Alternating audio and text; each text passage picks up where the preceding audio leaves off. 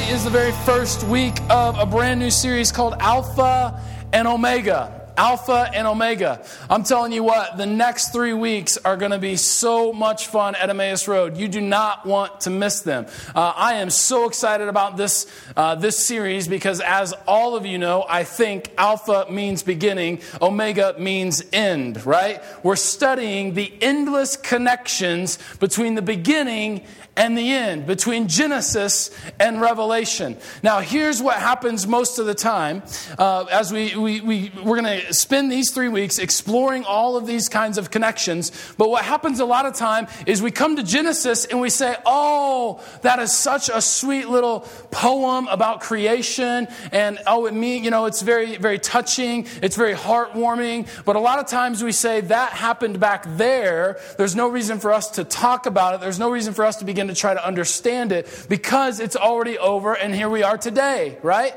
And so a lot of times we just kind of look at Genesis and we say, oh, that happened. God is the creator, and then we move on. A lot of times, though, when we look at the other side, the end, the Revelation, Revelation is a book filled with all sorts of imagery that can be confusing, that can be overwhelming. And so when we come to Revelation, we often say, oh, all I need to know is that God wins in the end. And so we say, Genesis is this great thing, but we're already past that. And Revelation is this thing that's too hard to get a handle on. All I need to know is who wins in the end. And so we sort of ignore the beginning and the end. And what I want to do over the next 3 weeks is I want to begin to draw connections between the beginning and the end, because I believe, and I have a strong conviction, that how we understand the beginning and how we understand the end has everything to do with how we live today. It's not sort of these things that we can just say, oh, we're over that, and oh, we know we're going to win there.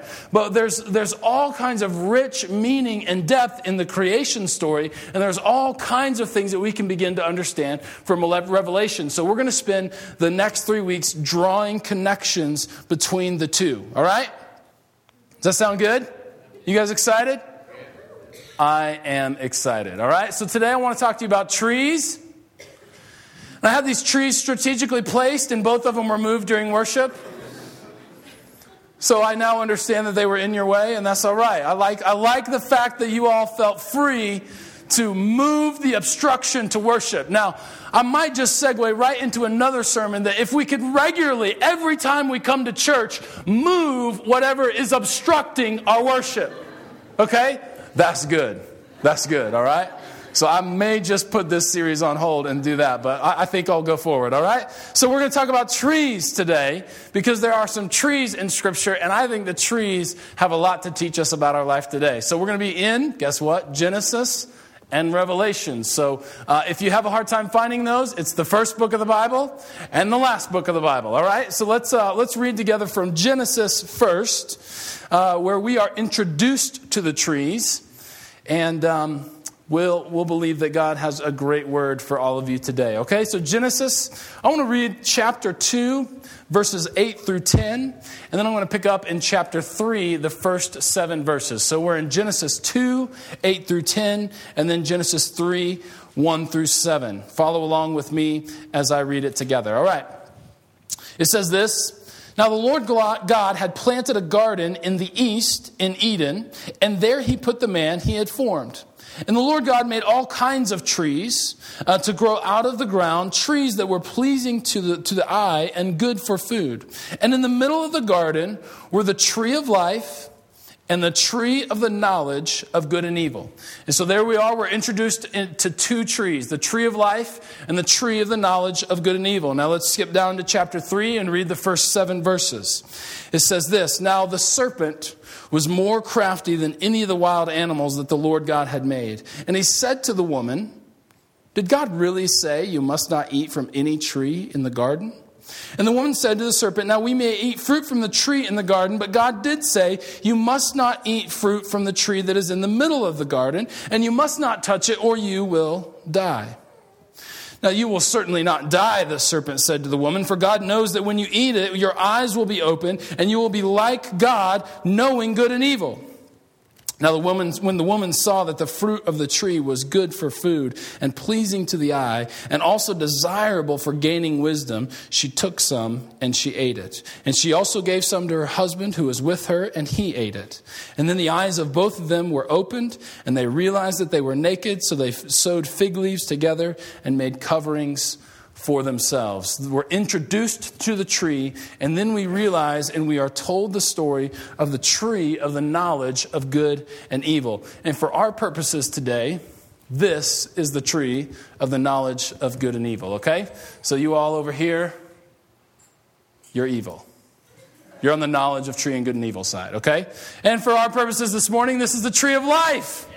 Yeah, okay, the tree of life, okay? So the knowledge of tree of good and evil, the knowledge and the tree of life. Now this tree is right in the middle of the garden, and it's right also in the middle of all the action in Genesis. And what God does is God gives Adam and Eve this beautiful garden with just one instruction, just one limitation. And the limitation, the instruction is, do not eat from this tree, because if you do, you will surely die.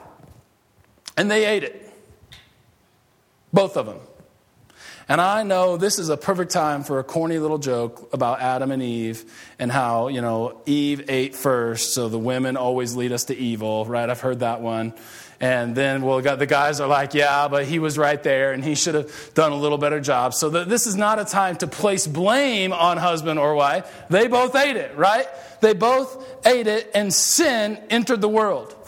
I want to talk to you a little bit today about the nature of this tree. And by understanding this tree, we can really begin to understand the nature of sin itself. Because perhaps more than just a sin of disobedience that Adam and Eve had, where God told them not to eat it and they ate it anyway, which is certainly a sin of disobedience, I think that perhaps even more than that, that was a sin of a desire to become autonomous from the Creator, or more properly, our Creator. It's this idea of, I am the created being, and I am under the lordship of a Creator who has given me instruction, has given me limitation, has given me mission. Go and take care of this garden. He's given me all of these great things, only with one limitation. And perhaps more than just a sin of disobedience, was a sin of trying to become autonomous from the Creator, to separate ourselves from under the lordship of the Creator and be our own Lord. Does that make sense? So this sin is much greater and much more profound than just simply a sin of disobedience. Because to reject the will of God and to reject the one limitation that they were given was to live as though they had no limitation. Does that sound familiar in today's culture? That sin is this idea, this struggle, this effort on our part to come out from under our Creator as the created beings and become our own Lord, become autonomous from the one who has created us, and then to live as though we have no limitation. In our culture, we work way too hard because we believe that our bodies are machines and we can handle it. And so we work too hard because there is no limit to what I can accomplish. And we think that it won't affect us. In our culture, we eat too much. As the portion size get bigger and bigger and bigger. When I was a kid at McDonald's, they don't even make a cup that small. It's like today's coffee cup, right? I mean, the portion sizes just get bigger and bigger and bigger. As a culture, we eat too much.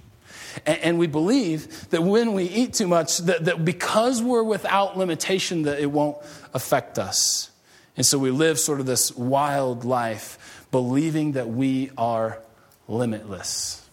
And that's precisely what happens in the garden.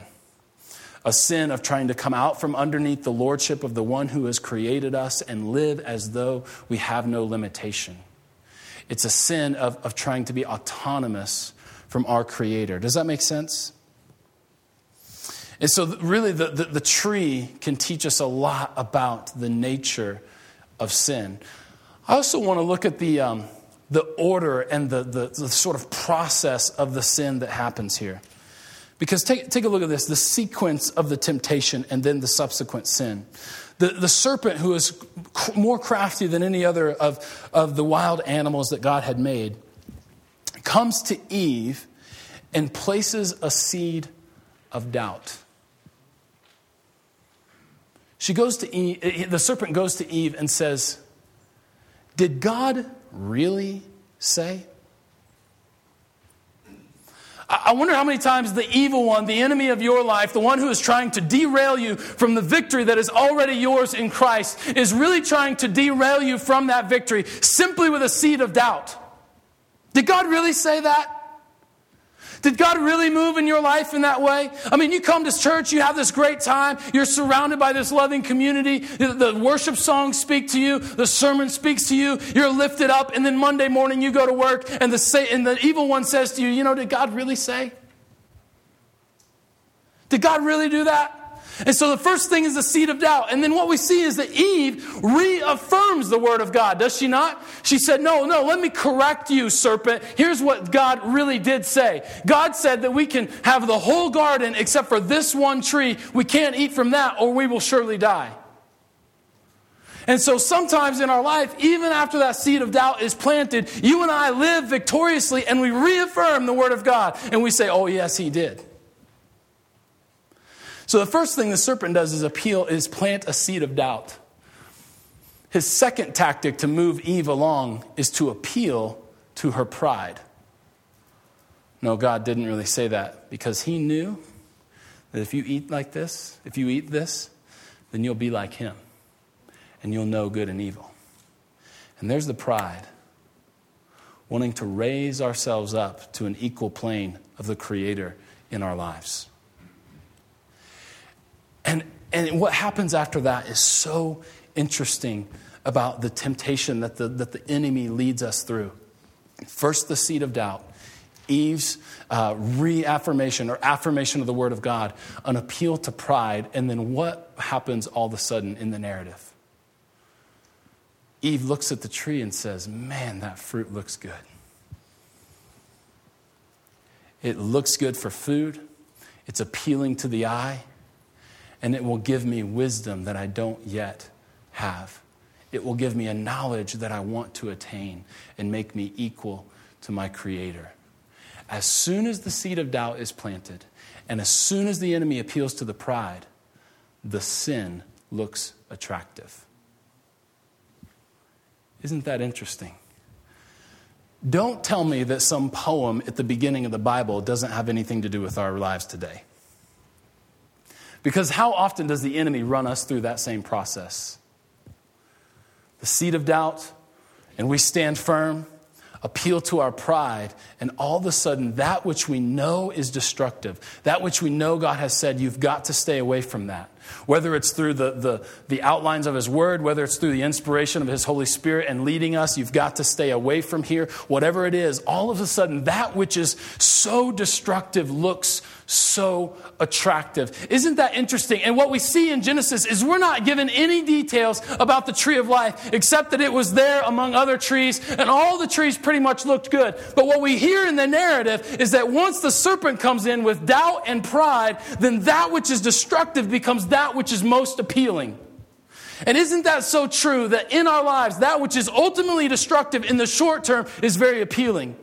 And it appeals to our flesh. We look at it. We want to taste it. We have all of these senses that Eve is feeling when she looks at the fruit of the tree. And the same thing for us. That which is ultimately will destroy us, that which will lead us down a path of death, oftentimes looks to be the most appealing. And that which is most life-giving oftentimes is the most hidden. Which is why Jesus talks about the kingdom of God being like a mustard seed, talks like the kingdom of God being yeast in a bread. It's sort of these things that are hidden yet ever growing. And so I want to encourage you today to be discerning of what God has really spoken to you, to stand firm in the midst of temptation. Because what we can learn from this tree is that this is the tree that leads us to sin. This is the tree that tries to raise us up above our Creator. This is the tree that tries to make us believe that we are autonomous, that we can live without our Creator, that we can be our own God, that we have no limitations. And what is the result as we read on in the narrative? And we won't take time to read it today, but what we learn is the result of this sin is that Adam and Eve are then isolated from God. That where they once enjoyed this perfect relationship with Him, completely unbroken, this beautiful harmony in God's good creation, the Garden of Eden, as soon as they eat from that tree, they are then isolated. But the isolation does not stop there. That ultimately they are isolated from Eden as well. They're kicked out of this garden that they've been commissioned to take care of. They've been brought into this world to order and manage and steward God's good creation. And as soon as the sin enters the picture, they're isolated from their Creator. They're isolated from Eden. And they are also isolated from the tree of life. Because we're introduced to the two trees in verse 8. But by the end of chapter 3, not only are they kicked out of Eden, but they are no longer given the right to eat from this tree. So a command that was given to not eat from this tree is broken, and that command shifts and says you can now no longer participate or eat from the tree of life. Devastating circumstances, devastating consequences for this sin.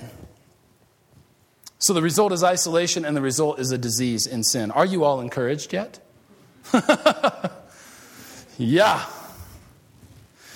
So what I want to say to you primarily from this tree is not only the nature of sin that we've talked about, but that which is most destructive is often that which is most attractive. And if we could learn that it's only attractive in the short term, if we can really grab a hold of that, and I believe that we will experience more and more victory in our lives as we do our best to follow Christ. So what about the tree of life? Right? We need some encouragement up in here, huh? So what about this tree? And how are we to compare? For this tree, we're going to turn to Revelation. So go all the way to the back. Revelation chapter 22. I want to read just 3 verses, and then we're going to go back and we're going to pick up a little bit from Genesis and Revelation as we end this, as we kind of bring the message to a close. But Revelation chapter 22, verses 1 through 3, because the idea here is how does this tree then, because we're introduced to both trees in Genesis, this one takes the main stage in the Genesis narrative, which is about sin entering the world. But in Genesis 22, this one takes main stage, and this, even though it's a couple verses long, becomes one of the most central images in Revelation. Revelation is full of all kinds of imagery, but central to that in Revelation chapter 22 is the tree of life. Because from this tree springs life. Even though it's just 2 short verses, it becomes this central thing. And what we're given at this point is when we're given this imagery of the tree of life in Revelation, we are at the point in the narrative, in the Revelation, that John, the writer, has been given a glimpse into God's new world. And so what he's describing beginning in chapter 21, ending at the very last verse of the Bible in chapter 22, is what we are given is sort of this glimpse into God's new world. God's recreation, the renewal of all things, the redemption of all things. In other words, where the story started in Genesis 1, 2, 3, it was always headed to Revelation 22, 21 and 22. 21 and 22 are not somehow disconnected from the rest of the narrative. It's that the Genesis narrative has all the way been leading us back to Revelation 21 and 22. And so this is the imagery when he's describing God's good world, God's new world, God's new city. The imagery he gives us is of a tree. Isn't that interesting? Connections between the beginning and the end. Because what takes center stage in Genesis 3 is a tree, and what takes center stage in Revelation 22 is a tree. This time, the tree of life. So let's read it together. Then the angel showed me the river of the water of life, as clear as crystal, flowing from the throne of God and from the Lamb down the middle of the street of the city. And on each side of the river stood the tree of life. Now, I don't really know how to comprehend that, whether the roots of the tree are so deep that it extends and is growing on both sides of the river, or how to conceive that. But the scripture says that on both sides of the bank of the river stood the tree of life. And here are the details that we get. It's bearing 12 crops of fruit, yielding its fruit every month. And then the leaves of the tree are for the healing of the nations, and no longer will there be any curse. For the throne of God and of the Lamb will be in the city, and his servants will serve him. Just a couple of short verses, but the details that we're given are absolutely profound, and they are this: the fruit that it bears once a month. This tree of life, standing on both sides of the banks of the river of life, are bearing its fruit each and every month. Now, we got to understand a little bit of the historical context. In this ancient world, Rome was sort of the ruler. They were the master, and they were an evil master. And what they would do is they structured their taxes in a way that would exploit the poor, making them poorer and poorer. And so in Rome, the rich were getting richer and richer, and the poor were getting poorer and poorer. And so there was sort of this growing gap between the rich and the poor. Does that sound familiar? Okay? And so they're doing all this. The gap between the rich and the poor is getting bigger and bigger. And so what happens then is hunger and famine were absolutely common as the poor got poorer and poorer. Does that make sense? But the imagery we're given then is that in God's new world, where the tree of life stands, there is a tree that bears its fruit every single month. In other words, this tree represents the end of that gap, the end of hunger, the end of famine, the end of lack. What this tree symbolizes as it bears its fruit every month, standing right on the shore of the tree, right on the shore of this beautiful, crystal clear river of life. This tree stands for abundance.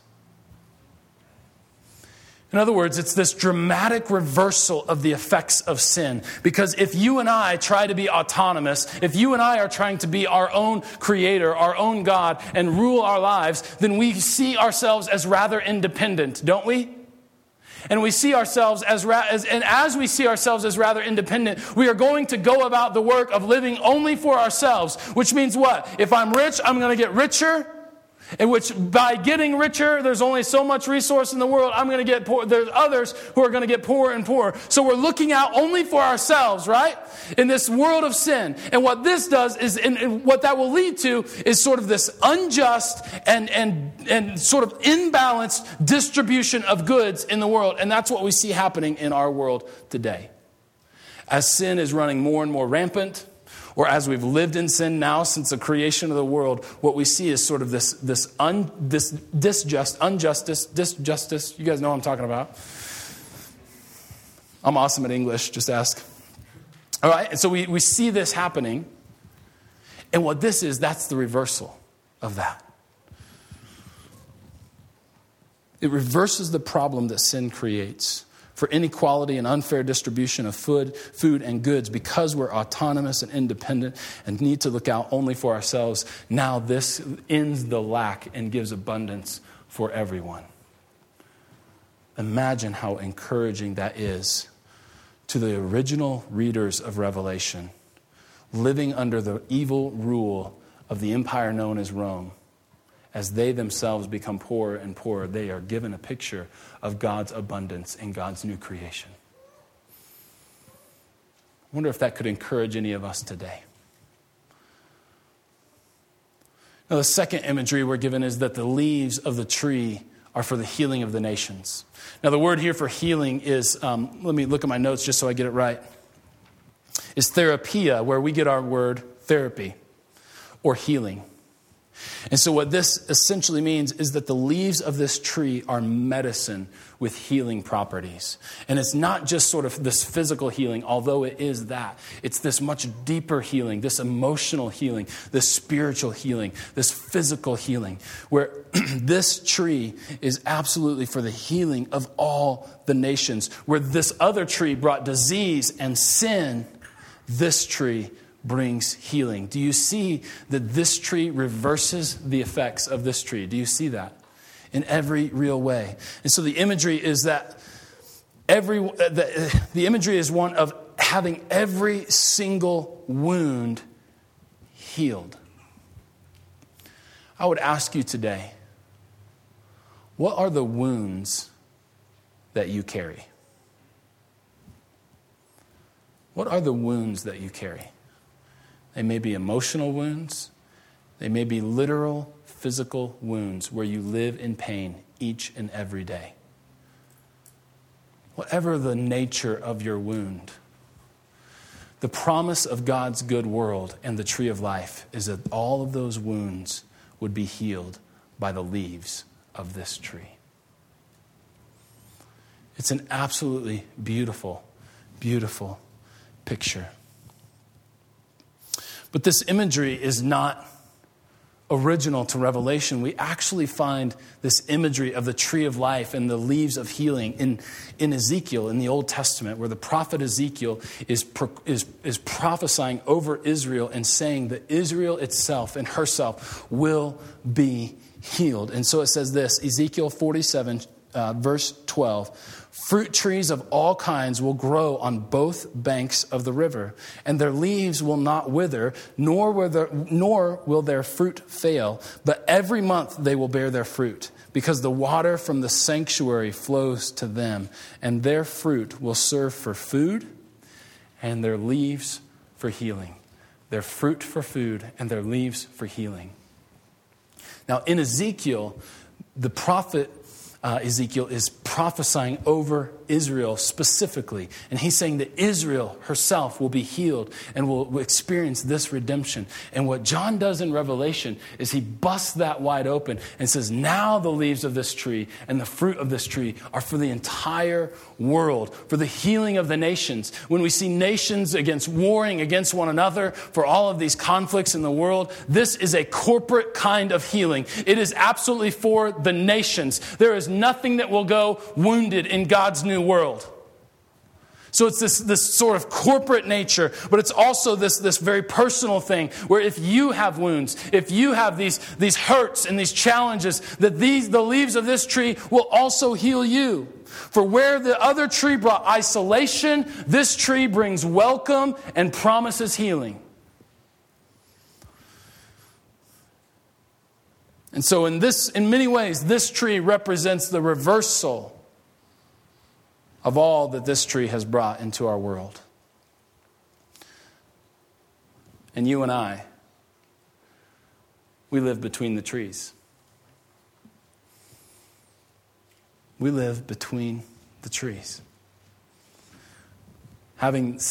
Experiencing ourselves the very effects of this tree, and yet hoping and longing for the results of this tree.